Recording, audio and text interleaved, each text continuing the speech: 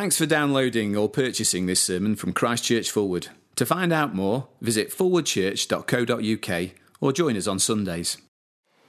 Jesus then left that place and went into the region of Judea and across the Jordan.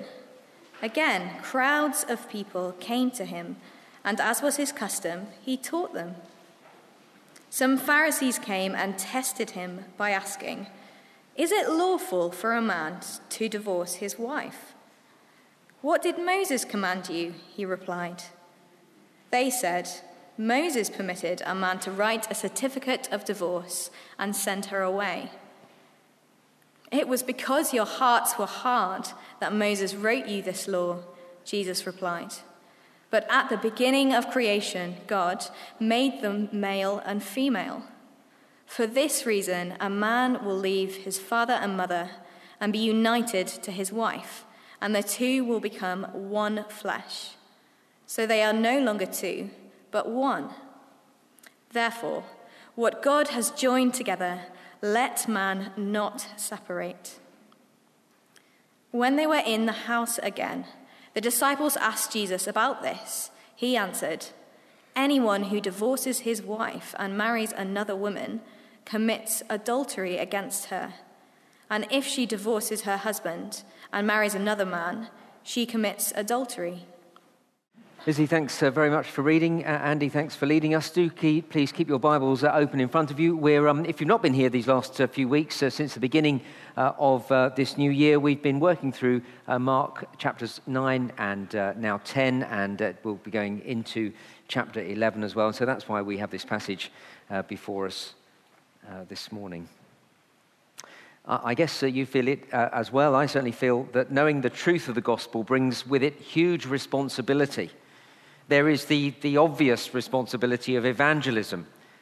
Once I know the gospel, I need to pass it on. It's not an overstatement to say the gospel is a matter of life and death, of eternal life and eternal death. The stakes could not be higher. I feel that responsibility.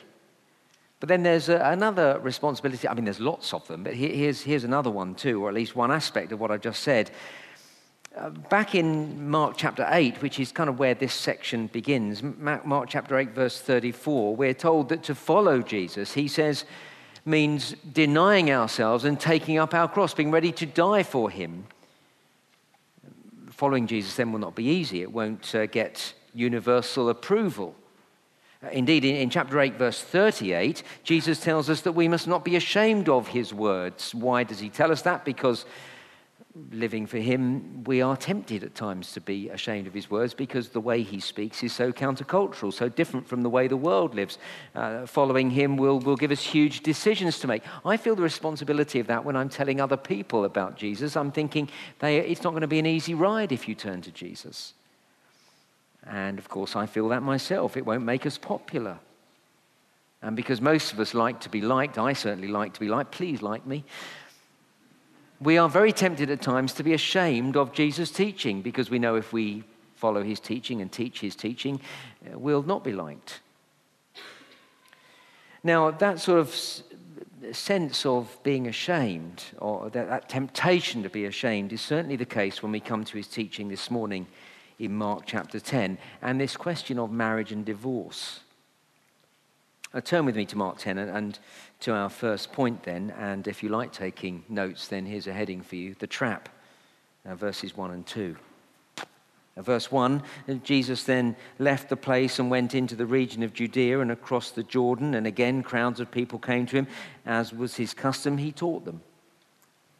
As Jesus crossed the region of Judea, it looked like business as usual, just another day at the office, if I can put it in those terms. Crowds of people swarming around Jesus like bees around a honeypot. And these human bees wouldn't have been disappointed, verse 1, as he taught them, as was his custom, they'd have received honey from the lips of the sage. But then if this were made into a film, cue the sinister music, verse 2, some Pharisees came. Da, da, da. Our temptation as the Pharisees walk onto the stage is to boo and hiss these pantomime villains And that temptation, though, is not just born out of an inbuilt prejudice against them. We're right to balk against them, to balk what they're up against, what they're up to. Look what Mark says in verse 2. Some Pharisees came and tested him. They were laying a trap, a serious snare that could be fatal for Jesus. Verse 2, they asked him about divorce. And while that's a sensitive subject at any time, seeing the geographical location in verse 1 alerts us to the fact that talking about divorce was a very dangerous subject to be talking about here. See, verse 1, they were in the region of Judea, a region ruled by Herod. And if we know Mark's gospel, and many of you do, but there's no reason why you should, you'll know why that's such a big issue, because back in chapter 6, we were told that Herod had married a woman called Herodias, who was Herod's brother's wife. Herod had taken his brother's wife for himself. Can you imagine the tension in the air when they met up for a family get-together at Christmas? But this was more than just a delicate subject to be avoided. More than an elephant in the room in the Herod household. If this elephant were disturbed, it would crush you. And in Mark chapter 6, that is what happened. We learn that John the Baptist had told Herod that what he did in marrying Herodias was unlawful, that it was wrong, and to cut a long story short, that got John the Baptist beheaded. So to talk about divorce in this region, in public, with a huge crowd gathered around you, that really was asking for trouble. And that was precisely what the Pharisees wanted. They wanted trouble for Jesus. This trap was laid in an attempt to get rid of Jesus. And here's the trap. Ask Jesus about divorce, and if he upholds God's law, he'll invoke the wrath of Herod, and that'll give him the worst headache he's ever had. Or on the other hand, if Jesus denies God's law, he'll lose the approval of the adoring Jewish crowd. Either way, Jesus cannot win. At least that is the way the Pharisees thought. This was a trap. So we're right to boo and hiss as the Pharisees walk on the stage. And yes, if this were to be made into a movie, the director would do well to lay menacing music on the soundtrack at this point. The Pharisees were real scoundrels. But let's put this in its immediate context, the context of chapter 9. And when we do, we might find that pointing our finger at these unscrupulous Jewish leaders might come back to haunt us. Because you see, the Pharisees here are just another example of people who desire greatness. Granted, they're an particularly extreme example of the problem of pride, but they're an example all the same. And if you've been here these last weeks, you'll recall that Jesus' disciples had been arguing about being the greatest. Remember, we saw it in chapter 9, verse 34. And the rest of the chapter began to show us the huge danger of pride and of wanting to be seen to be someone. It's such a danger that Jesus warned that it could lead us to hell. We saw that in chapter 9, verses 43 to 48 last week. Through these last weeks, then, we've seen how the problem of pride is a problem for the disciples of old, but it's a problem in us as well. Not just the disciples of old, but in our hearts too. So when we see the corruption of pride in the hearts of the Pharisees and the lengths they will go to get rid of Jesus to preserve their own place, we must not think that we're above this kind of treachery. We, like the disciples and like the Pharisees, want to be great. And that causes trouble for others. For the Pharisees, Jesus was a threat to them, do you see? He was taking their place as the teacher of God's people. Crowds gathered round him. They hung on his every word. And it made the Pharisees so jealous. Jesus was a serious threat to their great ambition for greatness. So he had to be done away with. He had to be removed. So they laid a trap with this cunning question, verse 2. Is it lawful for a man to divorce his wife?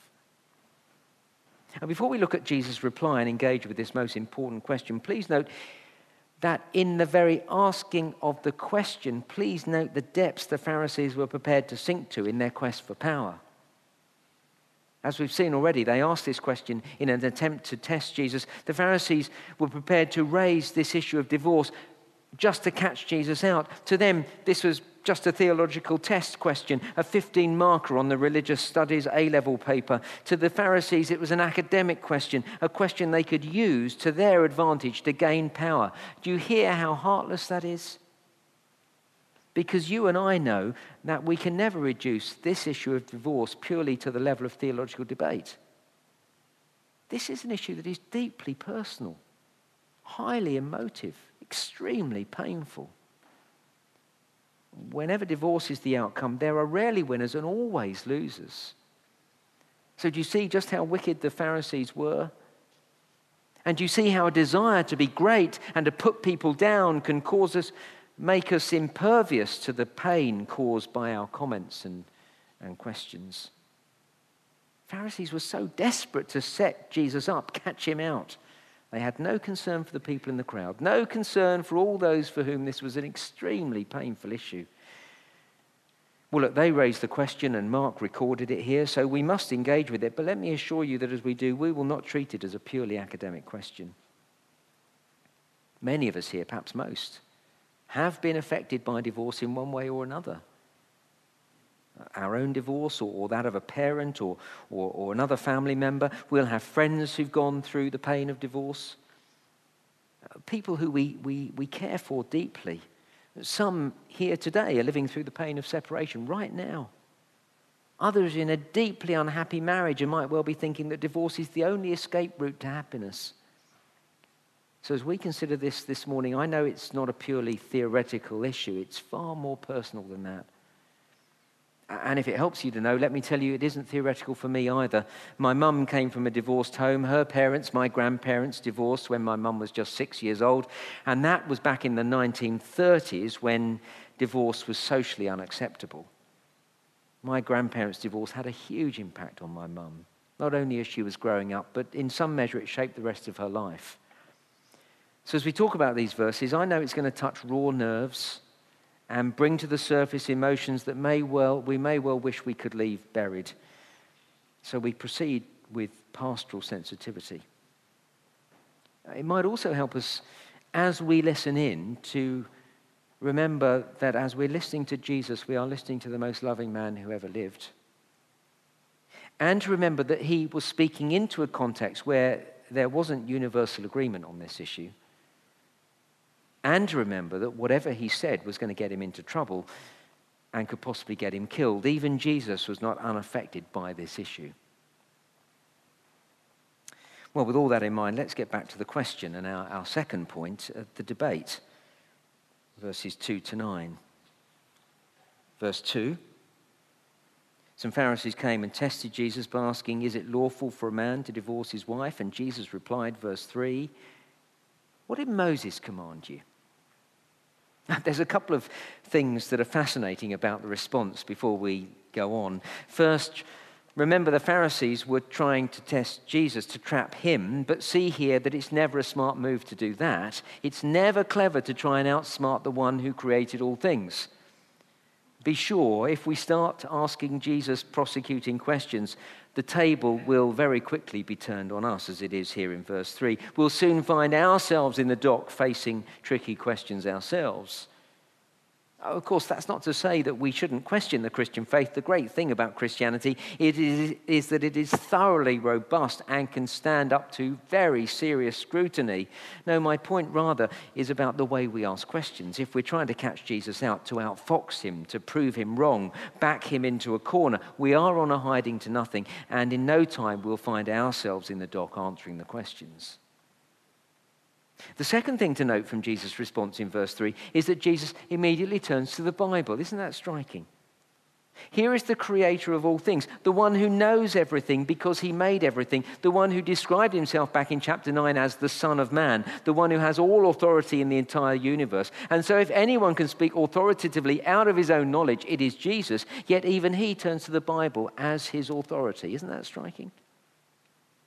And what might be even more striking to us is that he specifically turns to the first 5 books of the Bible, the Pentateuch, those books written by Moses, the first part of the Old Testament. As far as Jesus is concerned, the Old Testament will give us an authoritative word on the subject, and on any subject, come to that.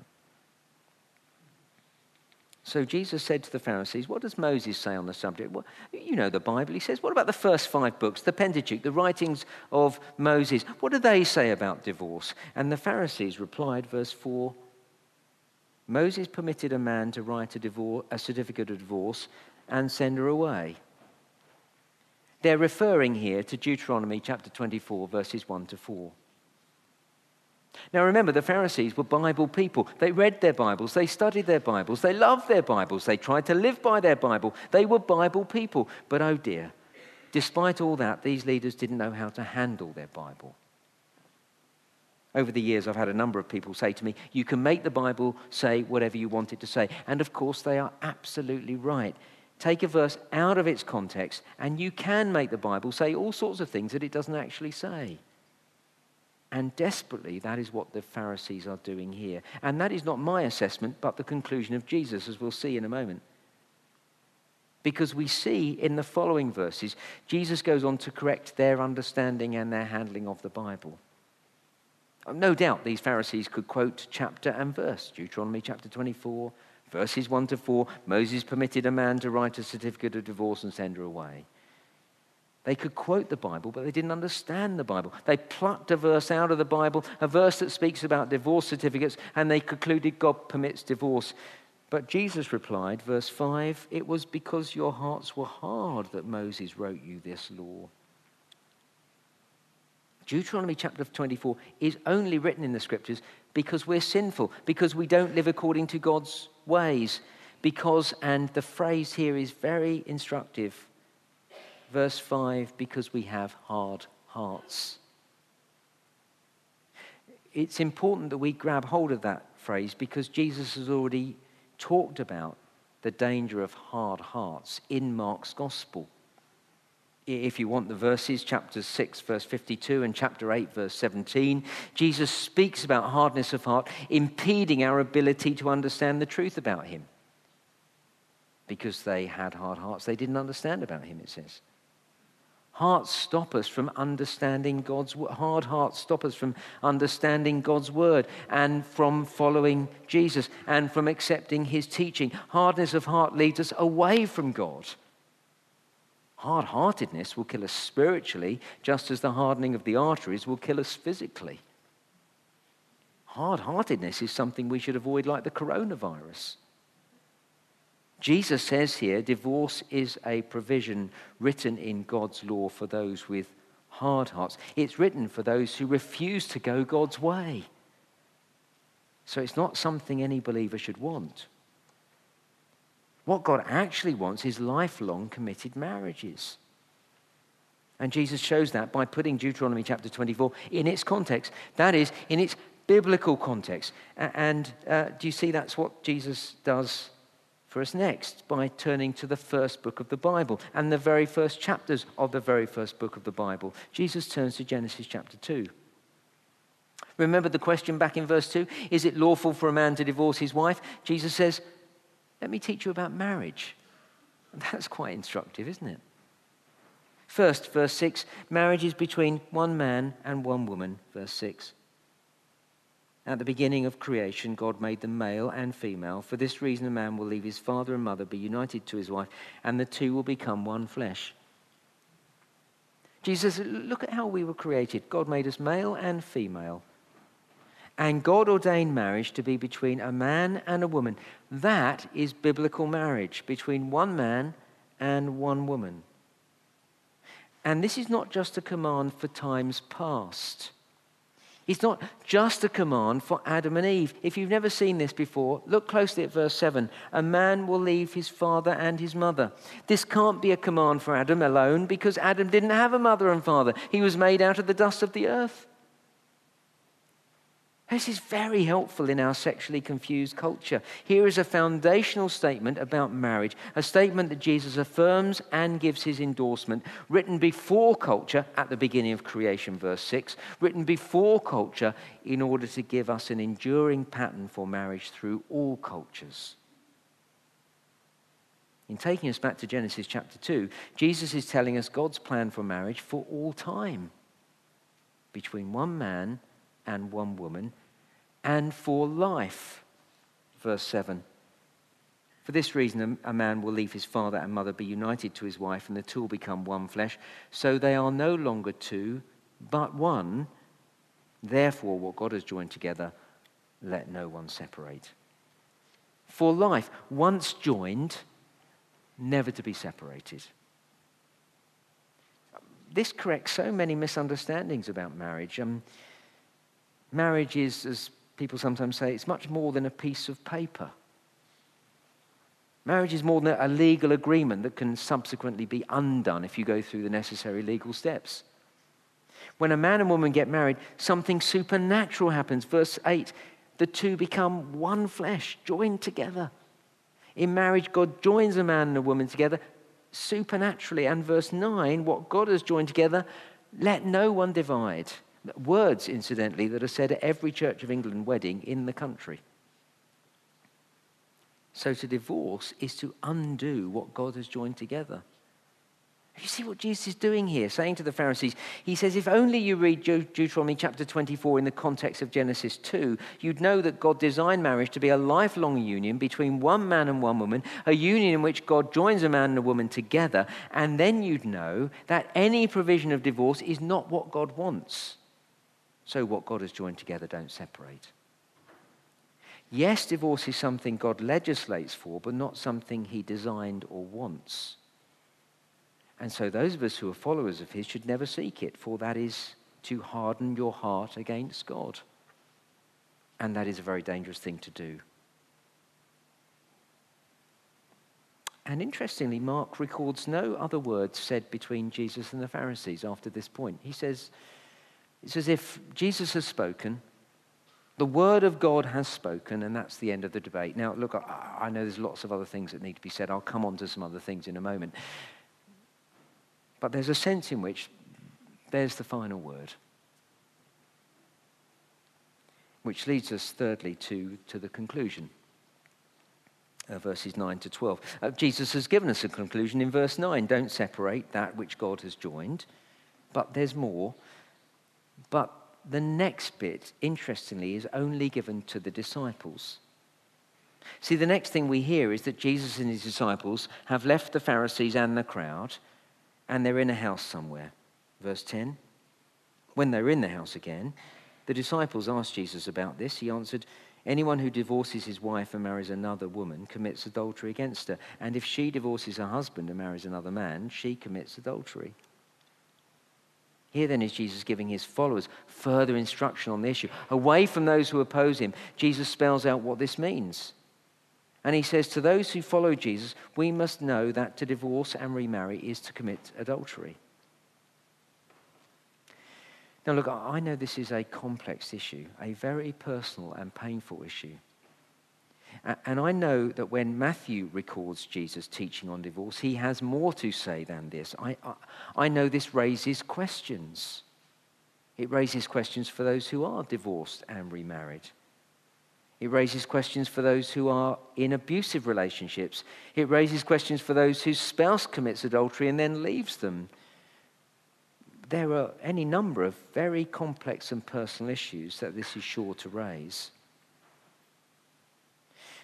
Let me assure you that, as the Bible puts it, talks about the unforgivable sin. Let me assure you that divorce is not the unforgivable sin. It's not that at all.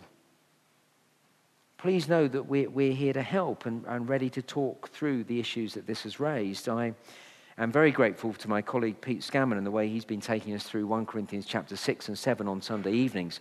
He's helpfully dealt with some of these issues. You may like to listen to those sermons online if you've not heard them already. But also, please speak to someone if any of this troubles you. We are here to help. We believe in a gospel of grace. And we all know that we failed when it comes to sex and relationships. All of us, we've all failed. So talk to a trusted friend. Come and talk to me if you feel you'd like to do that. Or Pete, who's been leading these studies on Sunday evenings. Or Andy, who's leading the service today. Or Sonia Crosley or Chris Conn on the pastoral care team. But as we draw this to a close this morning, let's think about all this in the immediate context of chapters 8 and 9. what I've been grappling with this week is, why does this come here? Now, we began this morning in chapter 8 where we saw that to follow Jesus means denying ourselves. And to deny ourselves and take up our cross means listening to Jesus and bringing our lives in line with his words, even when he says things that are not culturally acceptable and even when he says things that affect us personally. And then remember the immediate context of chapter 9, which I've already touched on. One of the things that has most struck me this week is that Jesus was asked about divorce, but he talked about marriage. And when we see that in the context of chapter 9, this says something very powerful about how we should live our Christian marriages.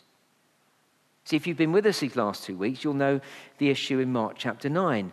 You can turn back to it if you like, but there's no need to. Mark chapter 9, verse 34, the disciples were arguing about being the greatest. They had a serious problem with pride, and that had an adverse effect on the way they related to others, always putting people down. And chapter 9, verse 35, Jesus taught that to be great in his kingdom meant to be the servant of all. That's greatness, serving others. And so at the end of the chapter 9, verse 50, we saw this right at the end of last week. Jesus taught us to be in the habit of regular, healthy, sober self-assessment, because when I see myself as I really am, then I will live at peace with others, verse 50. Now, when you read chapter 10 in that context, it has huge impact on marriage.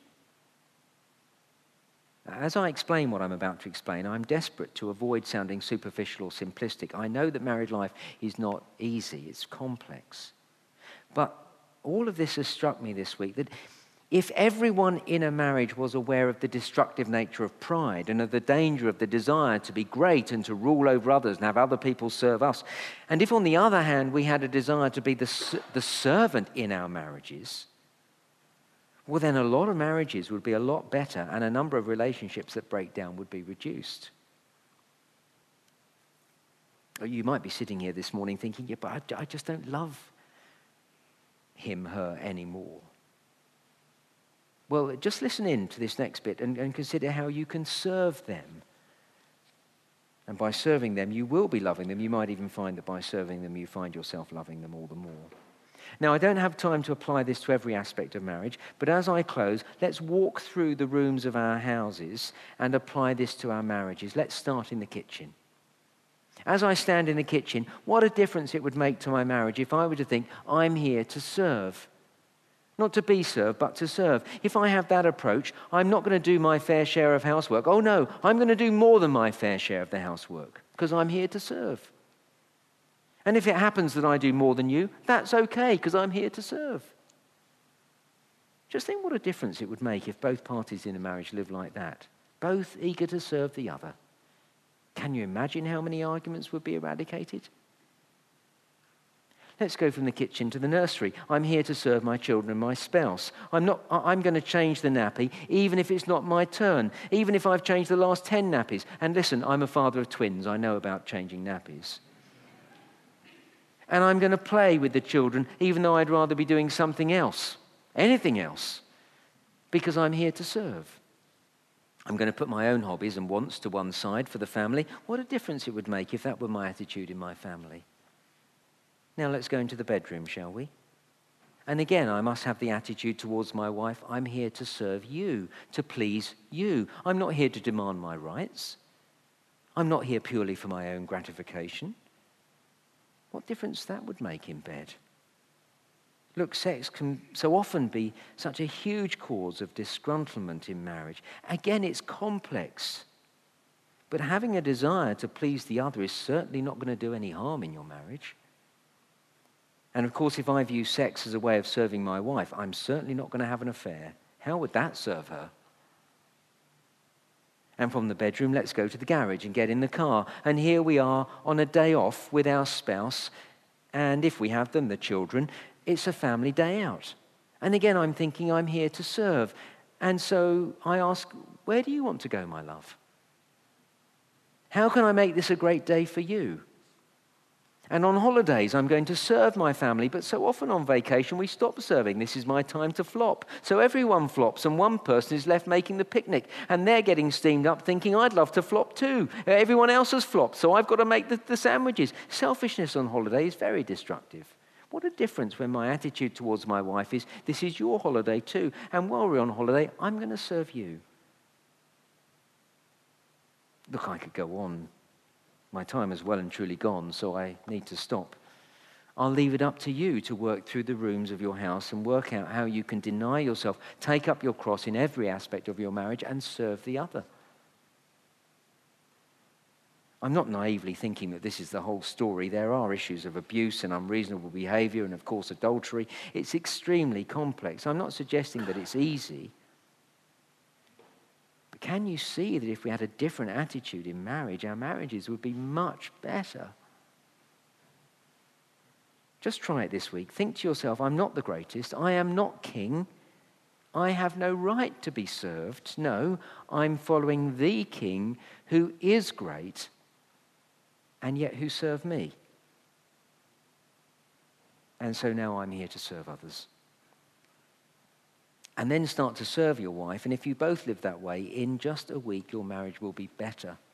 If it's good, even better. If it's average, it'll be good. If you're struggling, no, it's not a magic wand, but this will improve your marriage. I'm way over time. Jesus was asked about divorce. He talked about marriage. Live for others. That's how Jesus would have us live. When a couple live like that, they'll rarely have to think about divorce. Jesus' teaching is very countercultural. It won't be popular, but when we live it, well, then we'll see the wisdom of it and indeed know the blessing of it. Let's pray together.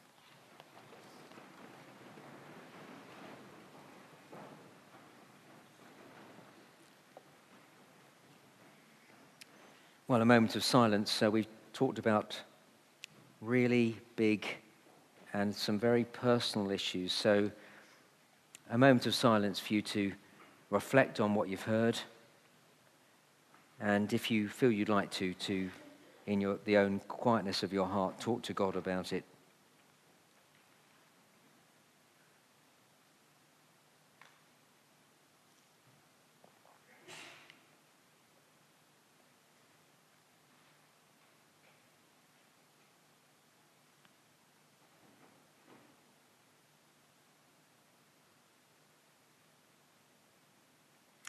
Now, Father, we've been thinking about some enormous issues and extremely personal and painful issues. And so I pray for my brothers and sisters here for whom just the raising of the subject has been awkward and difficult and painful this morning. Please would you give each one an awareness of your loving kindness towards them. Please would you help all of us to think carefully about how we can rightly engage with this issue and to begin to think Jesus' thoughts on divorce and marriage rather than the thoughts of the culture.